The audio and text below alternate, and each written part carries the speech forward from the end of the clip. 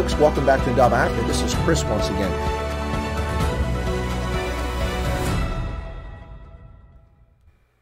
Hello, folks, and welcome back to Chris White Africa here for the Night Owls edition on the 2nd of June, 2021. But it won't just be the Night Owls. We'll be doing the Indaba Africa News of the Day, as we had the conscious clerical Ernst van Zyl on the program earlier for a special feature live stream interview. So today we're going to cover Indaba Africa News of the Day in the evening stream. Welcome back to Night Owls, folks. This is Chris coming to you live from central Pennsylvania. Let's get right to the headlines today from South Africa, Southern Africa, across the continent, and those who affect Africa from further afield, and world events. Here are the headlines. Stage 2 load shedding began about 10 or 12 hours ago in South Africa and will continue through Friday at 2200. The Eskom, state-owned parastatal, is blaming this on breakdowns at the Majuba and Arno power stations, but at the moment, 13,601 megawatts of installed capacity is offline owing to mechanical failures. An additional 1,000 megawatts is scheduled off for normal repairs. South Africa has on the order of just over 50,000 megawatts of installed electrical capacity. Is it any wonder that the country is on the verge of collapse with this sort of idiotic nonsense happening?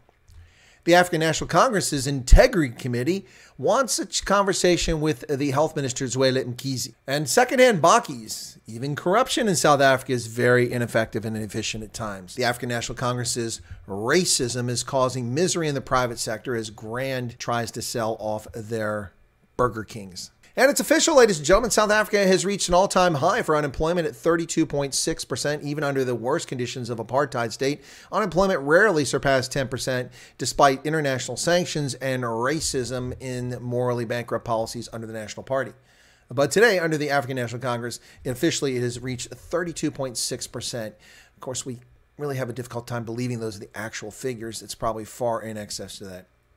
In Namibia, the People's Democratic Movement opposition party wants to abrogate the border treaty from 2018 between Botswana and Namibia, claiming that Botswana now has lands and islands that once belonged to Namibia and it's unjust. And the South African Rugby Union must decide what it wants to do, and its approach, considering the British and Irish Lions are coming to South Africa and is likely to see players pressured to take a knee to support the black supremacy movement. What will the Springboks do? New York stringer Jeffrey Moyo is being held in detention in Zimbabwe for purportedly helping international journalists illegally enter the country. And South Africa's MTN may re-enter the market to compete for a mobile license in Ethiopia a second time after its first bid failed. France's President Emmanuel Macron is visiting Africa. He was in Rwanda. He's now in South Africa. And his strange foreign policy seems to be driving a wedge between the West and the rest in a very self-serving fashion. Nigeria's purchase of Super Tucano fighter aircraft, propeller aircraft, is finally coming to fruition with the delivery of first 6 of these aircraft scheduled for July of this year, just weeks away now. Nigeria, which has wanted these Super Tucanos for a number of years, but was unwilling to purchase them from the manufacturer in Brazil, choosing instead or opting instead to get the United States government to take care of the transaction so that all the spares, all the training, all the reliability is through a U.S. corporation and through the U.S. military's foreign military sales program, thereby making the U.S. the purchaser and the recipient being Nigeria. Exxon has bailed on a Ghana deep water block for exploration despite owning over 80% of the project. Could this be the first sign of the leftist environmental zealots who've somehow found their way onto Exxon's board this past week? Could this be the first shot fired to reduce energy producers to non-entities? And China invades Malaysia's airspace. 16 military aircraft were flying towards Borneo when the Malaysians scrambled to intercept them.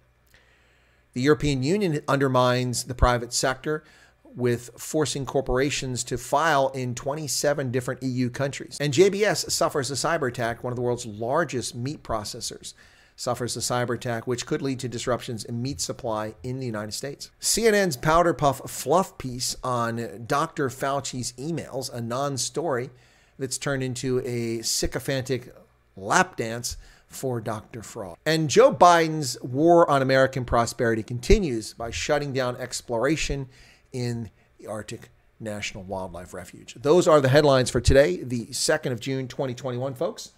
And thank you for tuning in. Let's get to some more in-depth analysis about what's actually happening in South Africa. Well, surprise, surprise. Can you imagine there's load shedding in South Africa? Hardly a shocker. Eskom to implement stage 2 load shedding until Friday night at 2200. Start at 10 a.m. today, and it will continue to 2200 on Friday.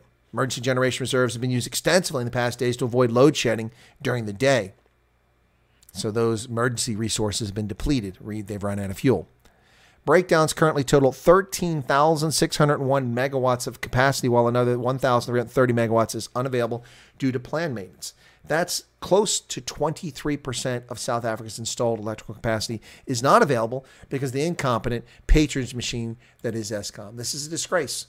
And we have people saying that, well, the answer for South Africa is alternative energy. No, the answer is to get the coal-fired power plants that actually exist to work, to hire people to make them actually function. That's the answer. The ANC's integrity body, excuse me if I laugh, the ANC and integrity, those are like, that's an oxymoron. That's like people say military intelligence is an oxymoron. Well, the ANC integrity body is definitely an oxymoron. There is little to no integrity in the ruling African National Congress these days, a party intent on, it's our turn to eat. Screw the rest of you 50 plus million people. There you go, 59 million plus people. The health minister has not approached the Integrity Committee yet, says his chair. The ANC Integrity Committee is preparing to call Health Minister Zweli Mkhize to appear before it to explain allegations of a dodgy communication contract linked to his close associates. The Daily Maverick has reported that close associates of Mkhize ran a front company called Digital Vibes, which received an irregular 150 million rand contract from the health department to handle communications about the pandemic. And the list goes on and on and on.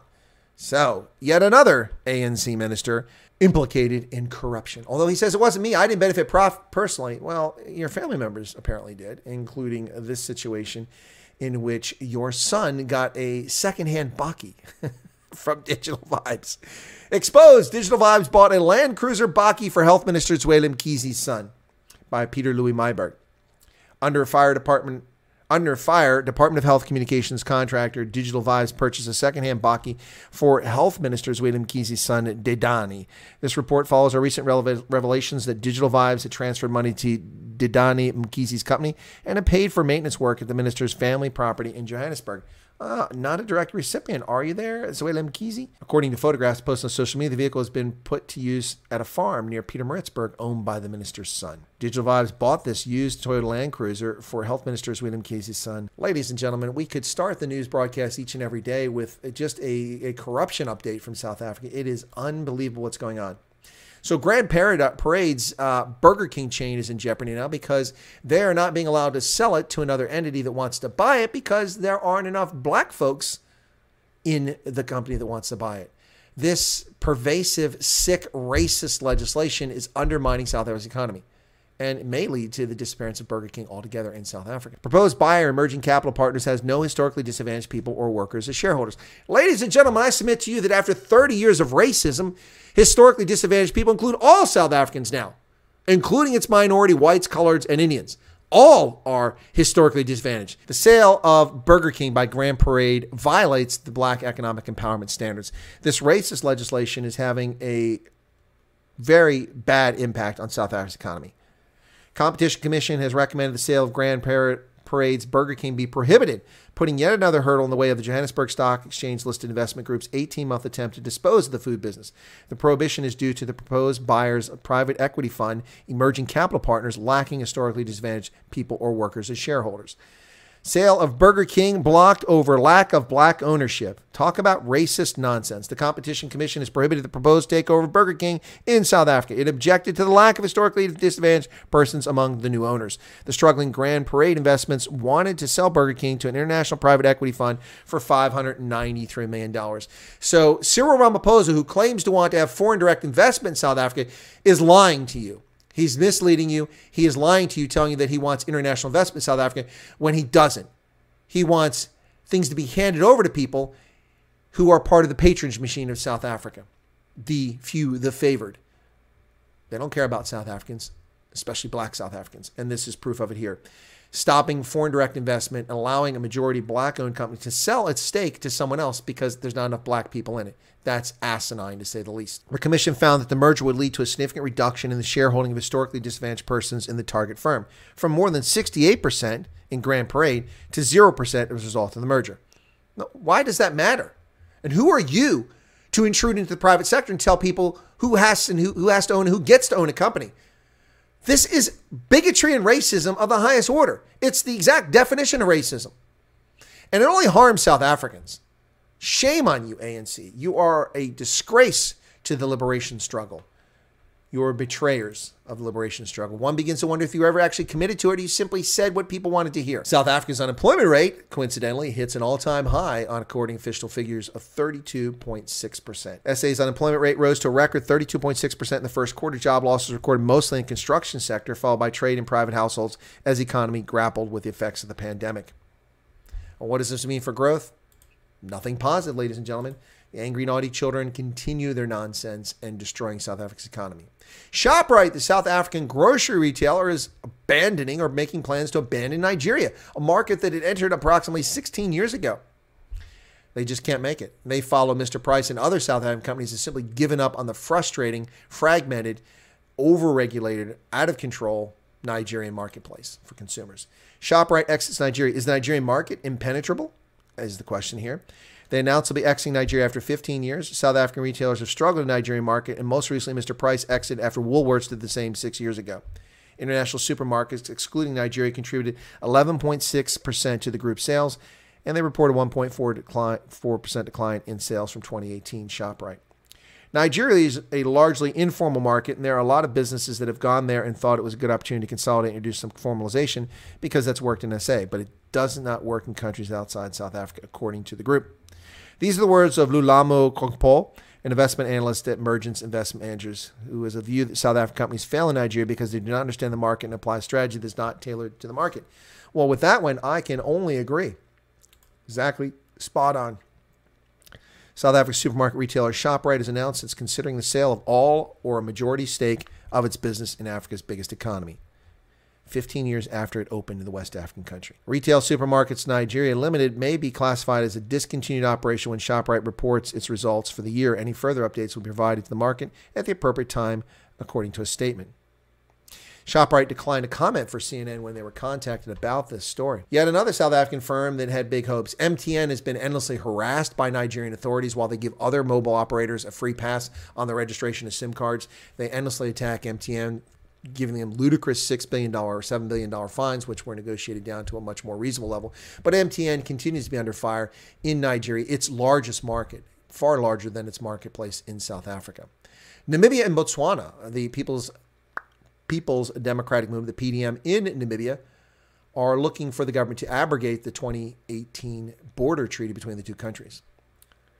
Namibia's opposition party, the Popular Democratic Movement, wants the Botswana-Namibia Treaty of 2018 recalled and revoked pending consultations with the public, Namibia media reports this week. The party's Member of Parliament, Jeffrey Mwalimwa, told a media conference in Katima Mulilo, which is the capital of the Zambezi district, the former Caprivi Zipfel, that there have been no public consultation before the treaty was signed, the Namibian Broadcasting Corporation reported on Tuesday. Well, that's probably true, but why does the government owe you public consultation? You've elected their representatives. They're there to represent you. There's no obligation for the government to inquire. The United States government didn't inquire from the public about the Gadsden Treaty or about Seward's purchase of Alaska. That never happened. There's no obligation for governments to consult the public when it comes to national security and territorial integrity. If they want to do it, they can do it. But this opposition party calling for the government to abrogate its treaty obligations is a dangerous move. Now, if they want to add a codicil to the treaty with Botswana, then they can have public consultations, ask for input, consider it, and then approach Botswana and say, we'd like to amend the treaty to add this to it. But you can't simply withdraw from the treaty. That's in violation of international norms. And this is idiotic on the surface. The Springboks are addressing the issue of the British and Irish Lions taking a knee. Players under pressure or simply volunteering to support black supremacy are a question here. You look there, see Owen Farrell and others who are taking a knee for the British and Irish Lions, or for the English side, I should say, for the English side.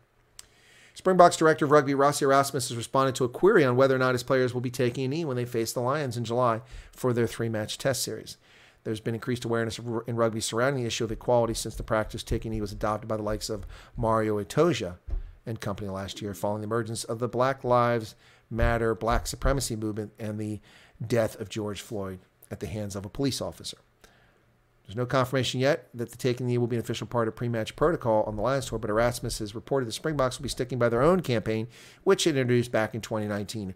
Rugby Against Discrimination and Racism was a collaboration with the South African Human Rights Commission, and the Springboks players have worn T-shirts showing their support for anti-racism before matches. Branding at stadiums and messages over PA systems have also helped grow the awareness, but taking the knee is a concept that hasn't been embraced. In South Africa, we've been dealing with stuff like this for a long time, and we have our own program called Radar since 2019, which is against racism, our own program which we initiated long before other debates started in the world, so we're very comfortable with that, explained Erasmus. Once again, Rossi Erasmus shows his political savvy by not wading into this idiotic topic. And I'll tell you this right now, if Springboks players take a knee supporting black supremacy, any Springboks players during the British and Irish Lions tour, they're done. Their support will evaporate overnight. Don't fall prey to this false movement of grifters who are defrauding people around the world. They don't care about black lives or any lives. And they've shown that by murdering people, by attacking people, by undermining civil liberty and civil discourse. Don't fall for it, Springboks. If you do, you're going to lose what support you have remaining. What a tragedy that would be for South Africa. The Springboks have been the one unifying force other than Nelson Mandela since the end of apartheid. In Zimbabwe, New York Times stringer Jeffrey Moyo has been detained by authorities there. A press freedom watchdog has called on Zimbabwe authorities to immediately release a local journalist who's remanded in custody on accusations of violating the country's immigration laws to facilitate a reporting trip by 2 foreign colleagues. New York-based Committee to Protect Journalists said on Friday the baseless charge against Jeffrey Moyo, a New York Times freelancer who's also worked for other international media outlets, including the Globe and Mail, should be dropped. Moyo, 37, was arrested on Wednesday in the capital Harare. His lawyer, Doug Coltart, of course famous lawyer there, told the CPJ Moyo was charged with violating Section 36 of the Immigration Act for allegedly presenting false information to immigration officials to help 2 New York Times journalists enter the country. According to Coltart, the 2 colleagues, Christina Goldbaum and Yael Silva, who arrived in Bulawayo on May 5th, were deported on May 8th because they allegedly did not have proper accreditation from the Zimbabwe Media Commission. 4 days into their trip, the visiting journalists were ordered to leave after immigration officials advised them and Mr. Moyo that official notice their accreditation credentials had not been received from the necessary authorities. How chilling it is that Zimbabwe can simply deport people and then arrest someone who are legitimate journalists because their corrupt state media organ didn't issue them credentials. MTN, the South African mobile operator, has plans to try once again, possibly in Ethiopia, where they lost out on a consortium led by a Japanese group that got the license, making a much higher bid than MTN. MTN considering a second attempt to win a telecoms license in Ethiopia, the CEO has told shareholders. Ralph Mupita said that MTN has not made a firm decision, but will apply our minds. What the hell does that mean? If Ethiopia reopens bidding for a second license, we'll apply our minds. Good Lord. This guy's the CEO. The government last week awarded 1 license to a consortium backed by Vodafone with Vodacom and Safaricom, which are members of the same group. MTN's bid of $600 million was short for the license because the Vodacom-backed group bid $850 million, a significantly larger amount. So Ethiopia will get $850 million for the licensing of mobile spectrum to that consortium to allow some competition into the state-controlled mobile market, which is very much under control of the state thus far. France's President Emmanuel Macron is making a visit to Africa. He's already been to Rwanda, where he apologized, God knows for what. France was not complicit in the genocide in 1994, but he apologized for it. We think the United Nations should be apologizing for their abject failure and their direct intervention to prevent countries from intervening. I received a warning order in the military in Germany to deploy to evacuate people in the midst of that genocide, and we were told to stand down. Why? Bill Clinton, Madeleine Albright, Kofi Annan. Yeah, so there you have it. But Macron is making a bizarre tour around Africa, and he seems intent on dividing the world, splitting East between West, blaming the West, which France is part of, but not accepting any responsibility for it. French President Emmanuel Macron arrived Friday in South Africa for a lightning trip to discuss COVID vaccine across Africa. It was a historic visit after his trip to Rwanda. But what's interesting about this is that he is expected to try to get a waiver for intellectual property. Of course, no French corporations have produced any vaccines, so he'd love to have a waiver so France could profit off of other people's research. And he says, according to the Africa Report, they're going to invest in South African production. Well, I find that to be farcical on its face. Aspen Pharmaceuticals, perhaps the best known pharmaceutical company in South Africa, and they have yet to get into this.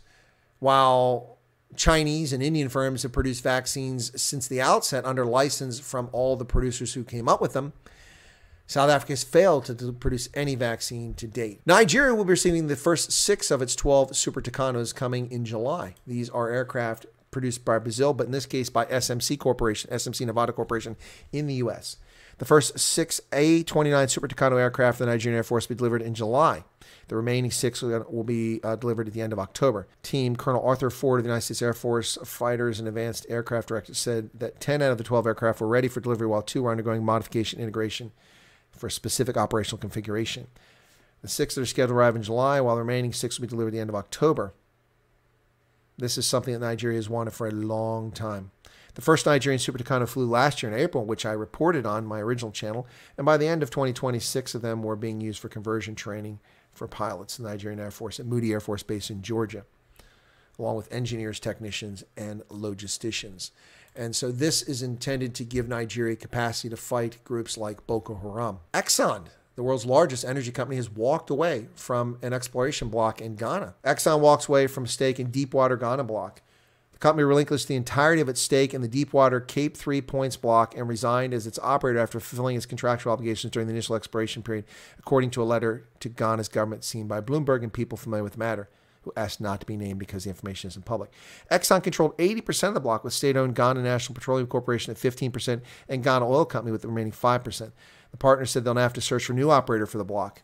The work done so far included processing about 2,200 square kilometers of seismic data, but Exxon didn't drill any exploration wells. Exxon couldn't immediately reach for comment because of Memorial Day holiday here in the U.S., and U.S. representatives for Ghana National and Oil couldn't immediately be reached.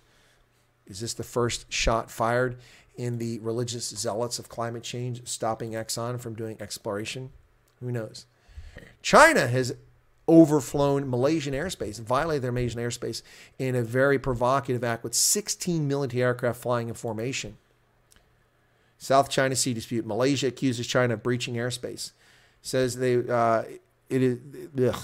Malaysia says it's going to summon China's ambassador after 16 Chinese military aircraft flew over disputed waters off its eastern state of Sarawak to intercept the transport planes on Monday after detecting suspicious activity over the South China Sea.